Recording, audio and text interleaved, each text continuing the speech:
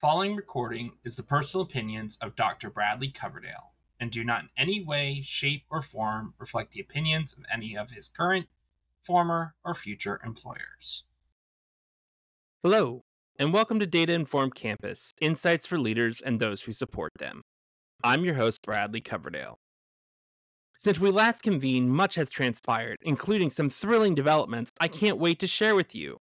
First off, our much-anticipated LinkedIn Live session is now open for registration. This is your chance to dive into the practical side of data analytics. We'll be using Tableau Public and a set of simulated data to construct a version of the PD Knowledge repository that you can bring back to your institution. And for those who prefer a different tool, stay tuned for a Power BI session coming later in April.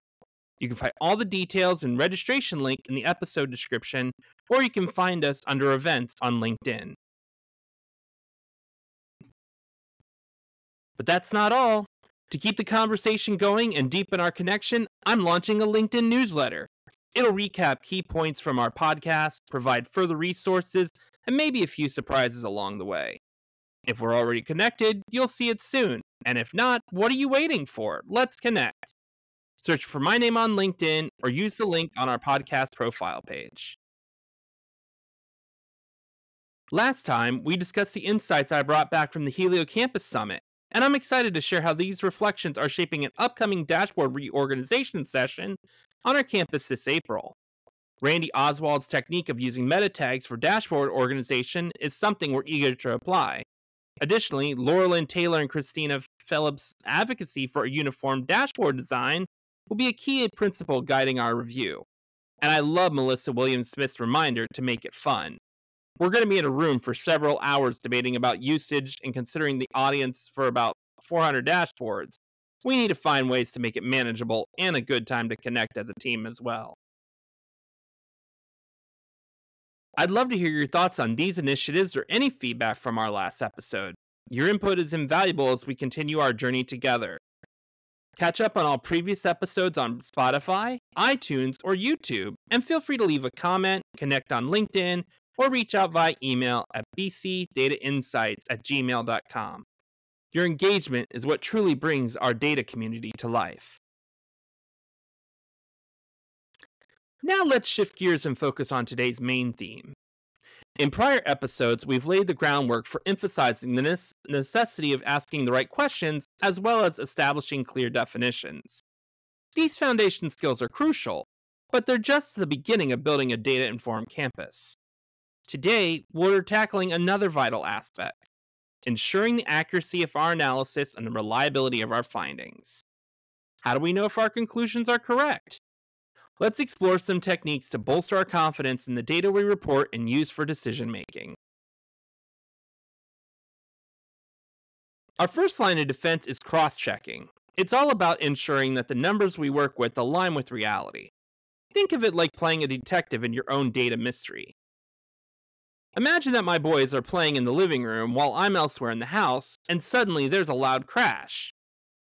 Racing in to check, I had to piece together the story from the chaos in their own accounts. Not unlike how we approach data analysis. We gather pieces from different sources to form a coherent picture. For instance, in a recent update of the PD repository, I moved our reporting timeline forward to include more recent cohorts. But here's where it gets tricky.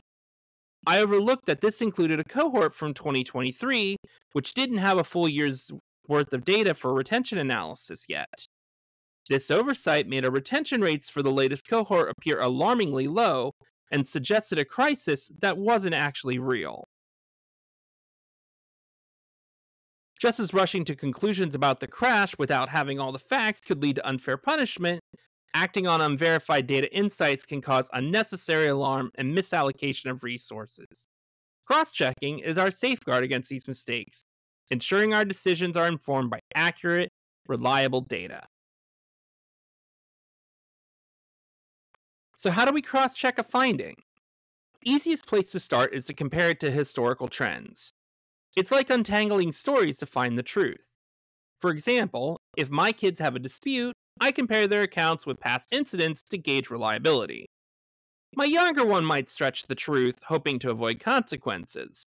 while my older child is more likely to point out his brother's faults, having learned from his own past mistakes. Not to say that I wouldn't think that the oldest could cause the lamp to fall and break, but it seems very unlikely. This process isn't just about finding out who's in trouble, but understanding the pattern of actions. And this method applies directly to our work with data. After I updated the PD repository, I noticed something was up when I started creating summary dashboards for each of the internal measures. With over 70 programs and numerous metrics to juggle, spotting anomalies in a sea of data isn't straightforward. Initially, I saw declining retention rates in some programs and thought it aligned with past concerns. However, when high-performing programs also showed unexpected drops, that was a red flag to prompt a much deeper investigation. On closer inspection, I discovered the issue was with how recent cohorts were included in the analysis without a full year's worth of retention data. This skewed the results, making it appear as though there was a sudden downturn in student retention. I recalibrated the analysis to only include complete data sets. The true, more stable trends emerged once again. Just as understanding the dynamics between my kids helped me navigate their disagreements, grounding our data analysis in historical context ensures we're making decisions based on accurate, reliable information. But what if, despite aligning with historical patterns, there's still a shadow of doubt, especially with unfamiliar data sets?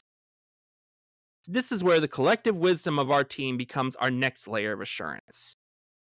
Bringing in teammates to review findings introduces fresh perspectives that can clarify uncertainties. Just as gathering different viewpoints help piece together the truth in a family matter, involving colleagues shine a light on overlooked details or biases in our analysis. For example, when we conduct any data analysis using retention, a crucial clarification came from our colleague. Despite retention being measured annually, typically, the specific parameter we needed should have been set to term instead of year for accurate analysis due to the structure of our data. This insight, often more visible to those who regularly interact with specific datasets, illustrates the importance of team collaboration in ensuring our analysis is not just accurate, but also truly insightful. Thus, complementing historical data review with team insights not only solidifies our confidence in the analysis, but also enriches our understanding, ensuring our interpretations are both accurate and reflective of collective expertise. After we've enhanced our analysis with insights from our team, the next invaluable step involves engaging subject matter experts. Their deep knowledge acts as a crucial checkpoint, allowing us to validate our findings and illuminate any aspects we might have missed. And approaching these experts with our analysis does more than just verify accuracy. It fosters a proactive dialogue between the data's implications and any potential oversights. This proactive approach not only safeguards against unexpected surprises in reports, but also prevents the misallocation of resources based on inaccurate interpretations. Through collaborative validation with historical data, team perspectives, and expert input, we aim to solidify our findings, ensuring they're both accurate and actionable. Now, achieving accurate results is a key step, but it's not the final goal in creating a data-informed campus environment. It's essential to remember that accuracy doesn't automatically equate to usefulness. Our objective is to derive insights that inform decision-making effectively. Here's an example. Last week, I was tasked with evaluating the effects of temporarily increasing class sizes as a strategy to better manage resources and meet student needs. This change was intended to be temporary, lasting only until the drop date, when class sizes typically decrease. My role involved comparing course success rates before and after implementing this policy. But as I analyzed the data, I realized there were often too many programs for a person to review. Also, the variability in class size, difference in instructor effectiveness from term to term, and other factors made it really difficult to directly compare outcomes year over year. This challenge led me to consider the perspective of a program director. How could the data inform actionable decisions? It became clear that simply presenting the numbers was not going to be sufficient. They lacked the necessary context to be truly informative. So, in response, our team developed a solution that allowed us to quickly compare grade distributions across sections and years, providing a clearer picture of the impact of our policy changes. And this scenario highlights a crucial lesson. Accuracy in data is just the starting point. The real value emerges when our findings are meaningful. This is achieved by harmonizing them with established definitions and addressing specific, pertinent questions.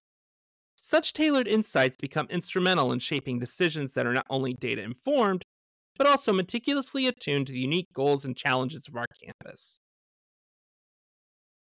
The synergy between accuracy and relevance is what transforms raw data into a powerful tool for informed decision making. So, when you're piecing together data for your next project, start with the solid cross check. Compare with what you've found with past data, bounce ideas off teammates, and touch base with the experts.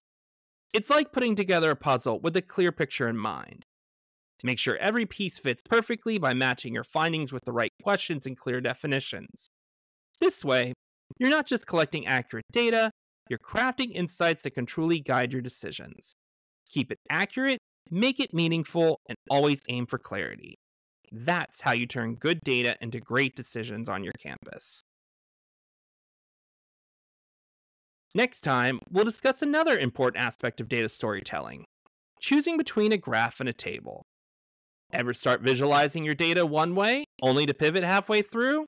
I've been there, and I'll share those stories with you.